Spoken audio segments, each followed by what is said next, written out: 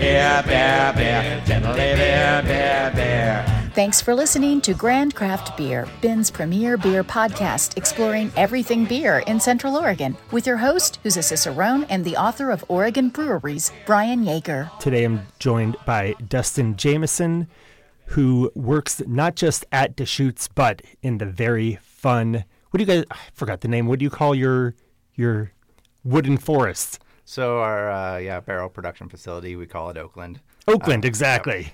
Oakland. And that is where he gets to work because he gets to be in charge of the Cellar Reserve series, all the really fun barrel-aged beers that come out of there. So welcome to the show. Yeah, nice to meet you. Thanks for having me in. And let's start with, how does one, you were a brewer, but now are you a brewer or are you a cellar master? Are you a barrel lorder over? What are you making beer? Are you aging beer? Are you doing both? Yeah, I mean, it's a fun kind of like hybrid where I still have like all the experience with brewing and cellars and all the like production stuff that a normal brewer would do. But what I do day to day tends to be more the esoteric and the more traditional, like, long-term aging or souring or fruiting or, just doing things like the hard way. Right. Yeah, I mean, it's definitely just I don't know. I got into it early on whenever craft beer was just starting, that trend of like barrel aging, and I just happened to be in the right place at the right time and kind of got in on, the fun aspect of brewing. Certainly. I mean, thinking about the arc of craft beer, here we are, it's the tail end of 2023, and I'm trying to think about events like FOBAB, Festival of Barrel-Aged Beers in Chicago, because when I think about barrel aging, I absolutely think of the Midwest as being the epicenter of that. You had Chicago area brewers, Goose Island, long before they were an AB property, with Bourbon County Stout. You had Flossmoor Station doing barrel-aged, bourbon barrel-aged barley wines and things like that. And obviously, in part, maybe it was because of you had a closer proximity to Kentucky and those bourbon barrels that they are only allowed to use by law once to age bourbon. Then what do they do with it? They could ship it off to Scotland to make scotch. They could cut it in half to make planters. Or increasingly enterprising brewers were like, hey, we could make something really awesome with those. Yeah, and early on, getting barrels was, it was a byproduct that they hadn't really figured out, like, how they were going to deal with all of them. So they were super cheap, like super cheap, right? Whenever all this first started, it's definitely not that way anymore. But how much do you think a regular run-of-the-mill bourbon barrel would have run a brewery back in 2005 or even 2010 versus how much do you guys have to pay for them today? I mean, you could have definitely found stuff for, $50 to $70, like pretty easily early on. Anymore, 200 plus is pretty common. Like a very like low level young whiskey is, like right around that 200 mark, and then it just goes up from there depending on, the bourbon that's coming out of it, or if it was some other type of specialty spirit or a special type of wood, can definitely push it up there. And thinking about back then versus now, do you ever get to put in a request for a specific barrel, or you get what you get? I mean, depending on what level you're buying at, like, a full truckload is 288 barrels. If you're at that level, a lot of times you can work with, like through a broker usually, but work with a distillery to kind of like ask for certain types of barrels. It kind of spreads that window out there, so you have to plan ahead a little bit more. But there is a little bit of leeway. As far as like the specialty woods or the specialty type of spirits, a lot of times they may only dump once a year. So, you just have to kind of be on people's list to get that phone call to say like, hey, we got these really special barrels. Like, are you interested? Let's start with how many barrels are in Oakland? Currently, we're sitting, give or take 600. 600. Yeah. So that's got to make Deschutes one of the largest oak aging programs in the country, I'm guessing. I would say we're in the top 10. Yeah. Top 10, right on. Yeah. I mean, obviously, Deschutes is already top 10, maybe 11. I don't know. When you look at the annual list of craft breweries, so it kind of stands to reason. But then I guess maybe there are a couple other breweries that really, really specialize in that. Obviously, the Cellar Reserve series for Deschutes is not the primary focus, unlike some of those breweries. Even Goose Island, obviously, they make, I have no idea how many millions of barrels of IPA a year, but they are still primarily, I don't know. I think even the people who might not be into them are like, well, Bourbon County Stout, that's a pretty great beer. Yep. Yeah. I mean, what we're producing out of Oakland is less than 1% of like Deschutes like yearly volume. So like it's a fun thing to do, but it's also very small in the like big aspect of what's going on. And I will tell you unequivocally, not that I've thought of a list of favorite beers, but if I had to, the Abyss is perennially in my top 5. I think it's one of those beers that really opened my eyes to what barrel aging can do for beer, and it's never waned. It's just, you guys keep it at such a high level. That's why me and tons of other people get super excited when it is released. How much of Oakland, how many of the barrels within your barrel program are dedicated to the Abyss? Anywhere from it's a quarter to a third of the barrels are just Abyss. And then what's the next biggest project or brand that comes out of those barrels? Then pretty comparable volume would be our Black Butte Anniversary, which is like Imperial Black Butte porter that's aged in bourbon barrels usually. Right on. Now, but one of the things I've wondered about that, I believe it was the last one that was the Black Forest version, right? It had some chocolate, some cherries in there. Does that age in the barrel, or did those flavors get maybe mixed in, blended in after a year or so of aging? Yeah, so for that one where we use fresh fruit, cherries come around in July usually for harvest. And just for the timing of that beer, that ended up being one where the beer was already aged for about 9 months. And then whenever we got the fruit, then it went on to the fruit for a secondary kind of fruit fermentation after the oak aging. Is that fruit decent for eating after? Because it sounds like, I imagine it would be delicious. So it's delicious fresh and going in, but after it's like soaked and everything, it's just been, all the good flavors are out of it and in the beer at that point. That is too bad because, we're talking about upcycling with like these bourbon barrels. Imagine instead of Luxardo cherries, a jar of the Abyss cherries. But if you're saying all the stuff that you want to eat in that cocktail cherry is gone, then maybe not. Yeah, it's interesting because it goes from this bright, vibrant red to kind of like a just really pale pink, where it's like extracted color and flavor and sugars and all those things are, it's just like a husk of what it was. And obviously the color won't impart a beer like the Abyss because it's as dark as the Abyss. Yep. Yeah, but you do it in a creek or a light base and you get this amazing just kind of ruby red to pinkish color depending on your dosing rate that comes through.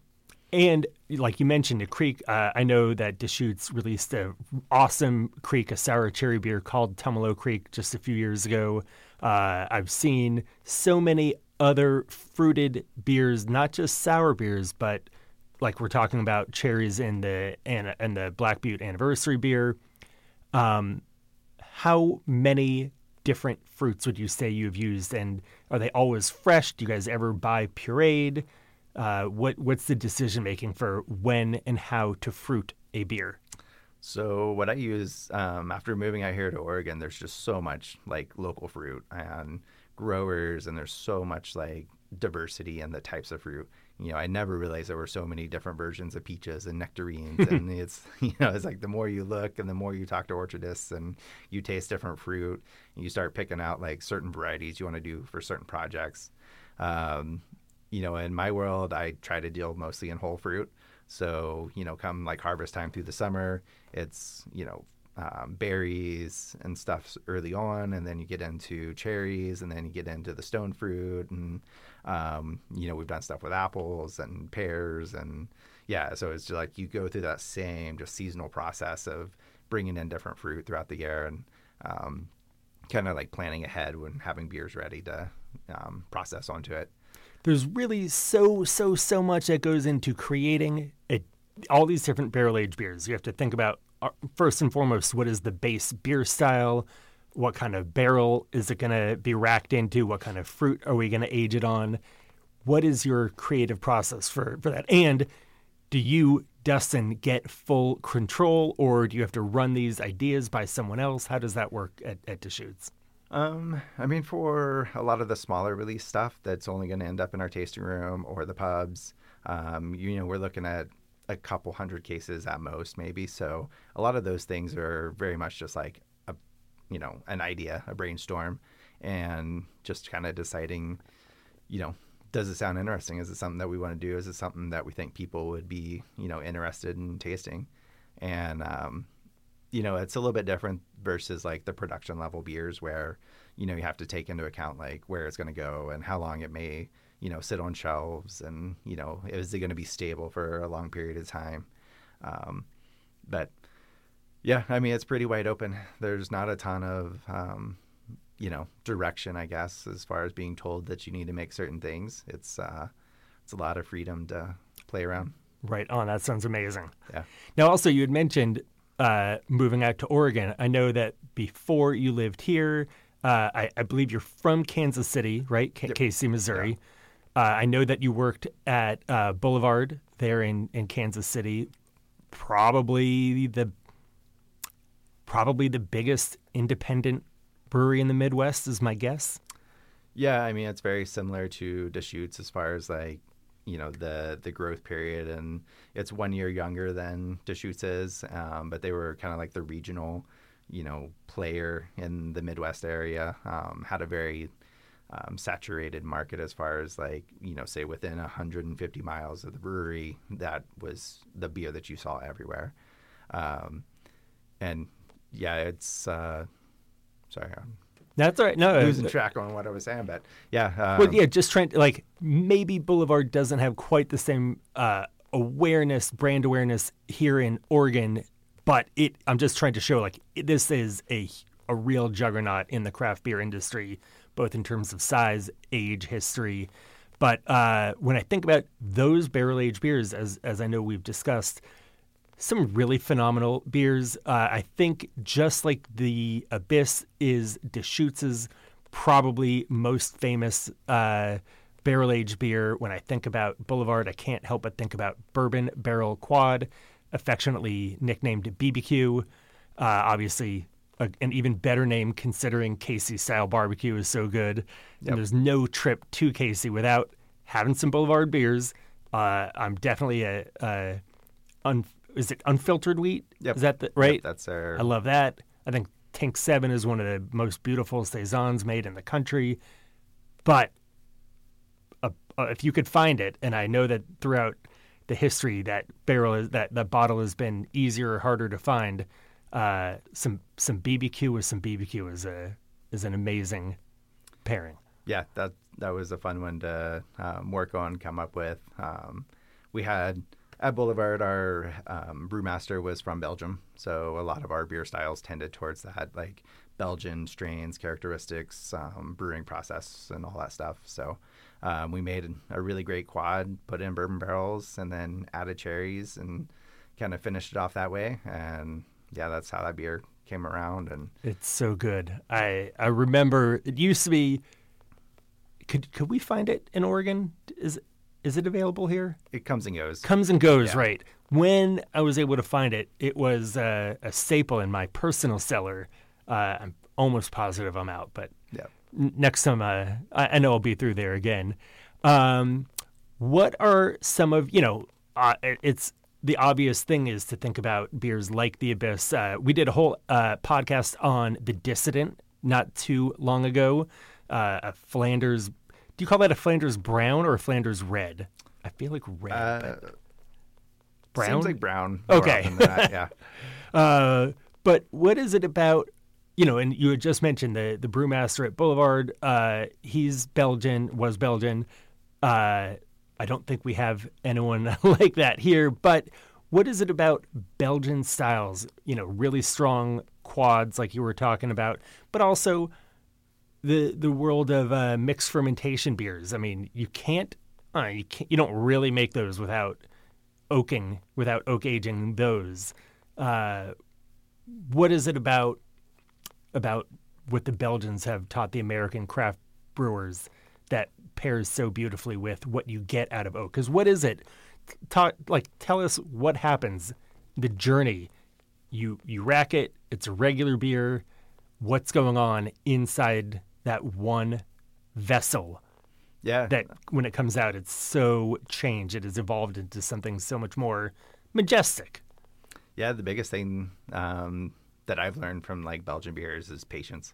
It's going to be a much longer process than most anything else we would normally do. There's a ton of just like, you're talking about the microbes, you're talking about like the structure of the beer itself and the fermentability of the wort. And like there's so many aspects that are, adjusted in the brew house that end up dictating the final beer.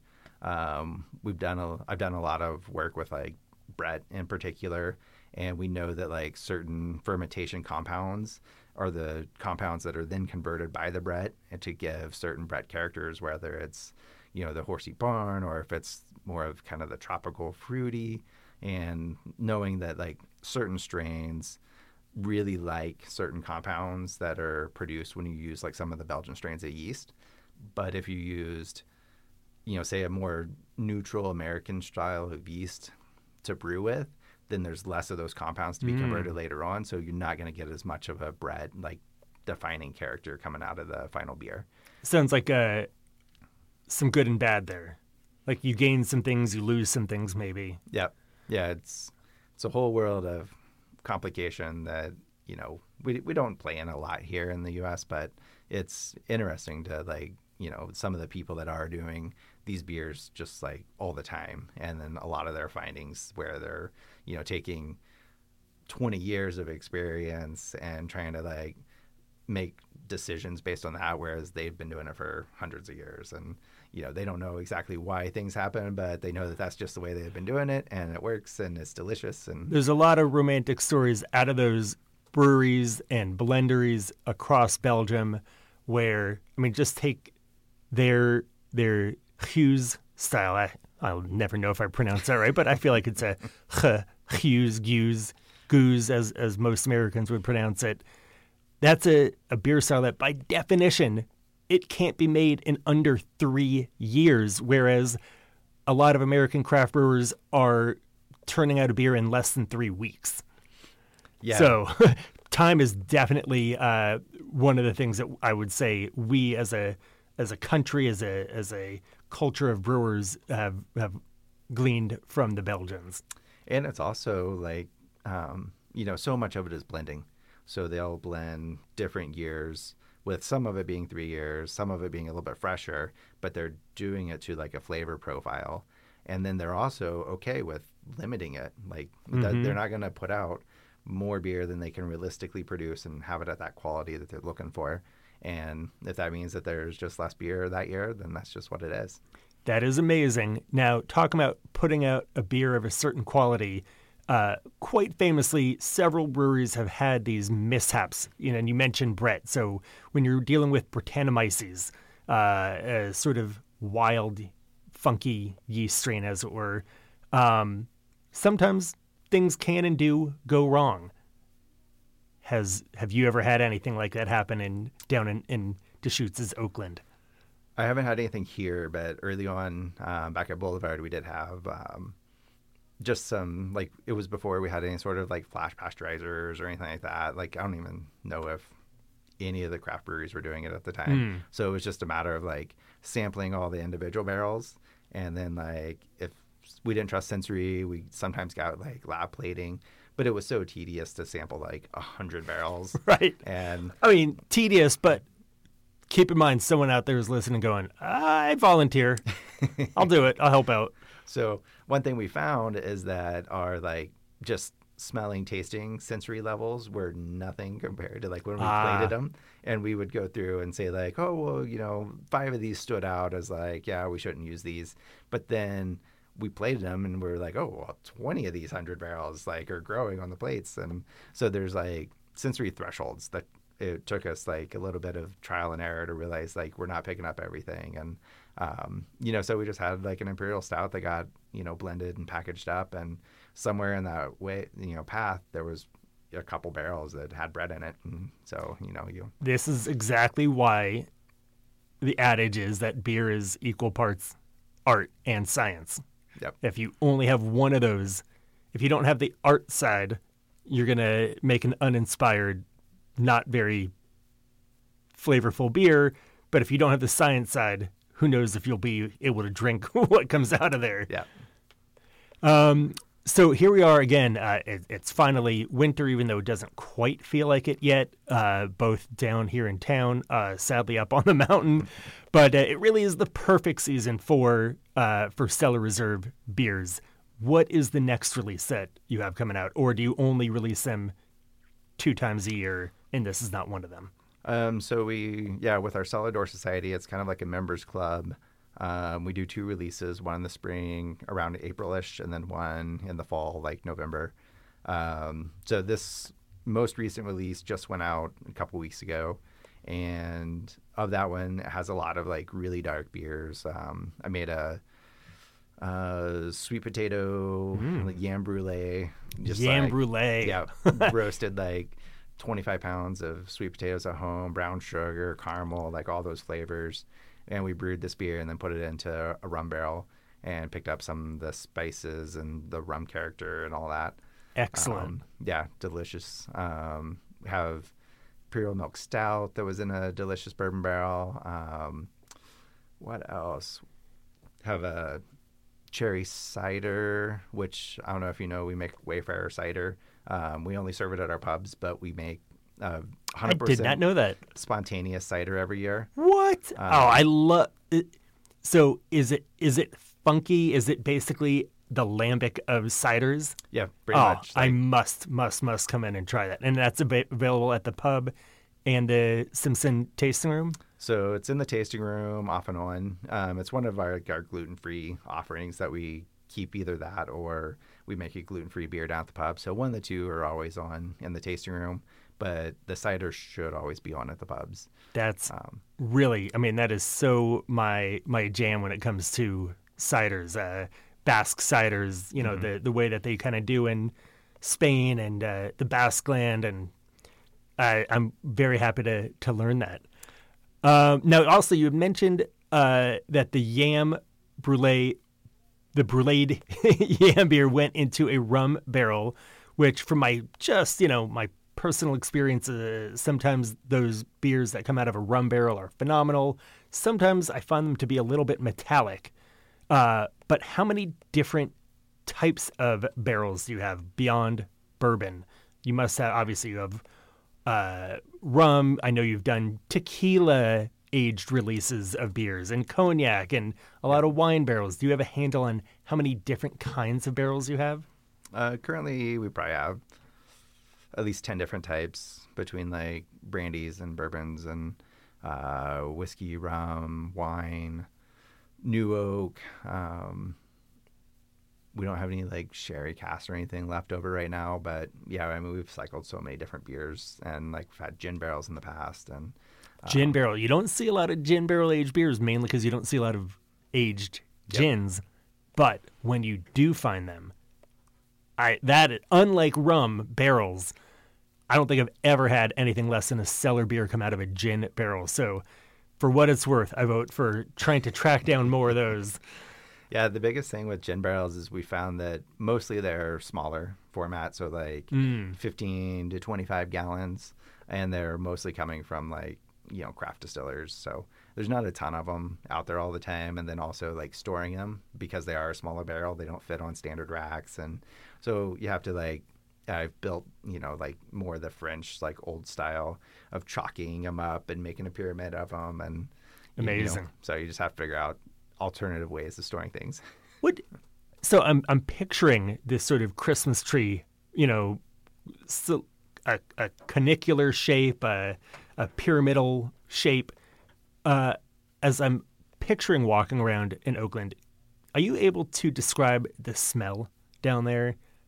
Oh, or are you sort of immune to it because you work there all the time? And like, even if you walked into a stinky footy gym after a couple months, you're not going to notice that bad smell. Does it hit you the way it smells, what I think of it in a great way? The few times that I've been in a room like that, I could close my eyes and I feel like I'm enjoying the beer through smelling them. What are some of the smells that hit you down there? So especially when we're like filling and emptying things, you get lots and lots of like that kind of like just smoked wood from the char, the spirits, just up, the bourbon. And then it's usually mixed with like, chocolatey, just like aromas coming from the beer itself. And those are like the days when it really stands out. It's part of our main warehouse, and that's a huge open space.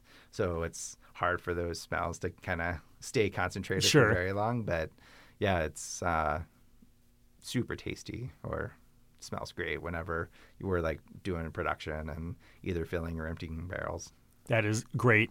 Now, I also know that Deschutes make a very, very tiny run of Black Butte whiskey, where obviously Deschutes being the brewery, you brew the beer, or maybe what is referred to as a distiller's beer or distiller's wash, that your friends over at Ben Distillery turns into whiskey.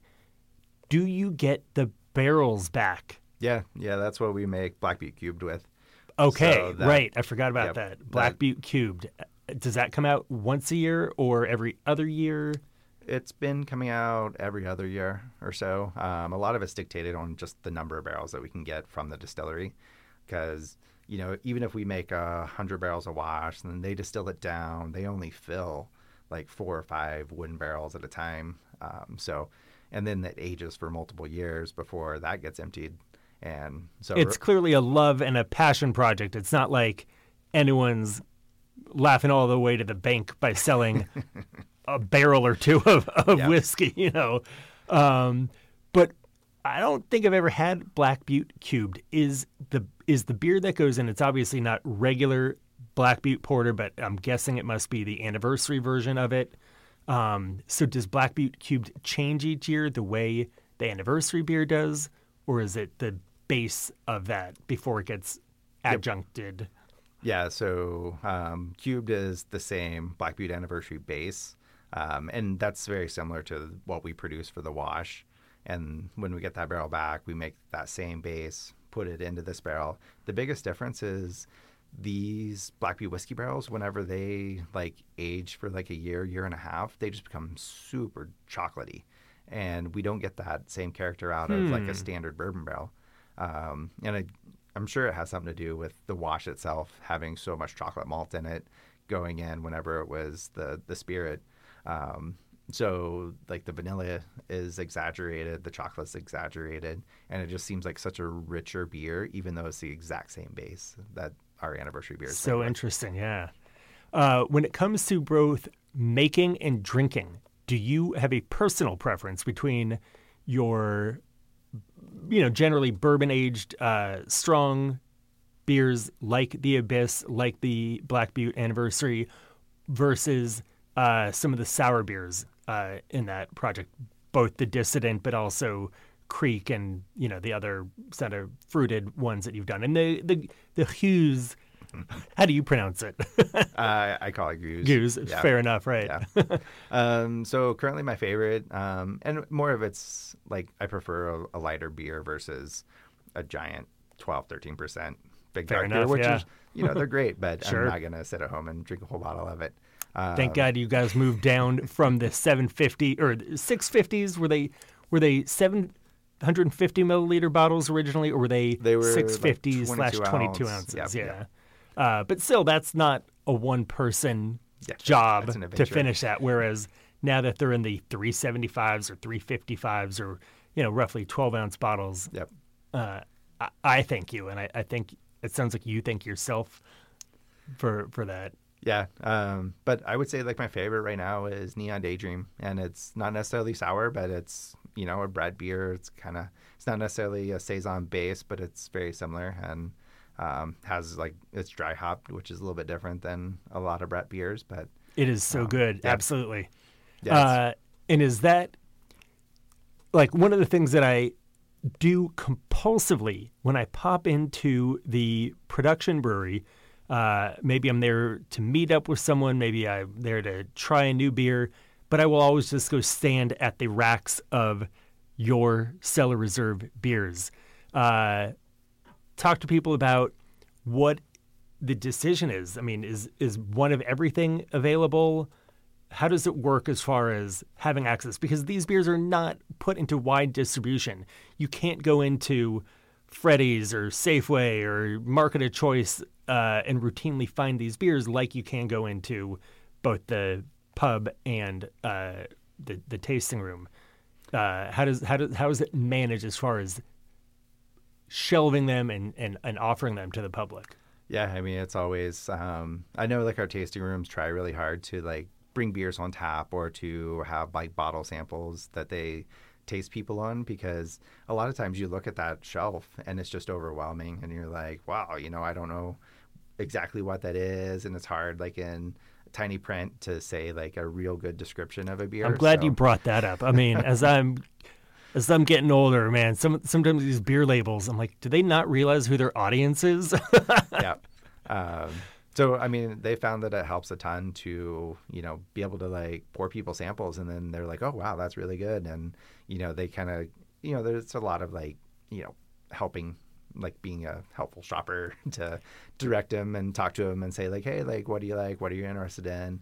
And then, well, let's try this. And that is exactly what happened. I can't remember the name of the beer. What's the one that features plums? Planet Plum? Planet Plum. Thank you. And I thought, I didn't have a visceral reaction when I saw it other than, oh, that's interesting. You don't see a whole lot of plum sour beers, although I love to eat plums. And it was through getting to sample it that I realized, oh, that's a magnificent beer.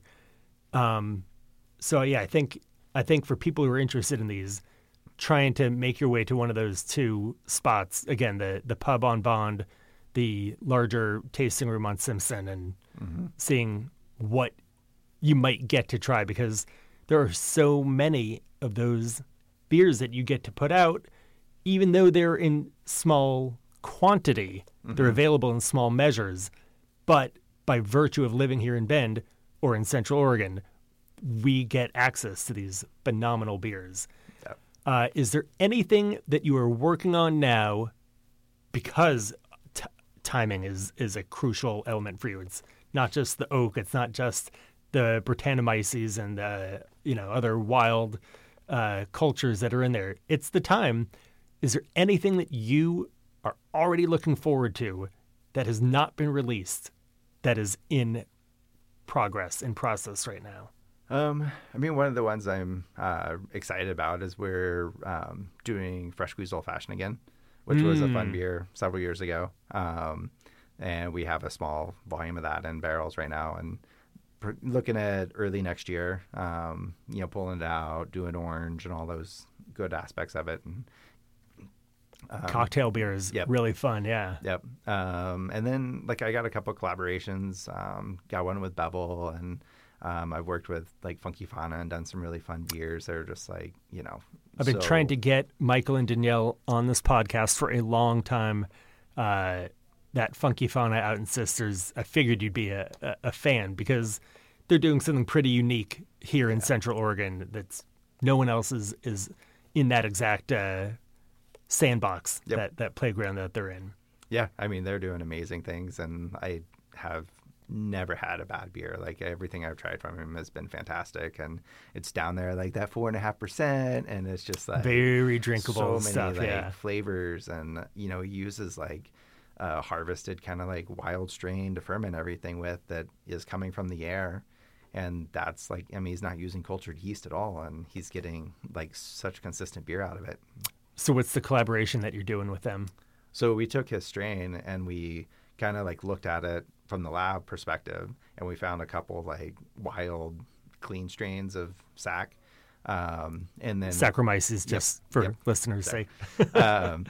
So yeah, we found those 2 strains in there, and he doesn't really make any IPAs. So they came up to our pilot plant, and we brewed a beer, and used all the hops and pretty much like did whatever we wanted, and just fermented with that yeast to see what would come out. And it's this amazing kind of farmhousey IPA. Like, yeah, it was so surprising. Like, we tasted it at the end of fermentation and was like, wow, this is just a really awesome Saison. Amazing. Love it. Well, thank you so much for joining us today. Again, here we are. It's the tail end of 2023. If you haven't bought gifts for the beer lovers in your life, virtually everything from Deschutes' Cellar Reserve series would be a great gift for them, all thanks to my man Dustin here. Anything else that you would want to let folks know about what's coming out soon in early 24 or... Yeah, I mean, for the really like esoteric stuff, there's the Barrel Aged Club. Get some really awesome beers out of it. How do people join that? So on our website, there will be a link for the Cellar Door Society. And then we also just started up like a pub club, which is going to be a very similar thing, but it's just going to be beers that are coming out of the pub where they're canning them up, and they're doing releases like 4 times a year. So yeah, if you are really interested in the one-off stuff and the stuff that, is going to be brewed once and then, it's going to be gone, then those are the outlets for that one. There we go. Thank you so much. Yeah, cheers. Thank you. Beer, beer, beer. Thank you for listening to the Grand Craft Beer Podcast with yet another voice from Central Oregon's homegrown beer community. We hope you'll share this episode and subscribe so you never miss a beer-soaked conversation. For questions, comments, or suggestions, contact host Brian Yeager via Facebook, Instagram, or X, all with the handle @GrandCraftBeer, all one word. Cheers!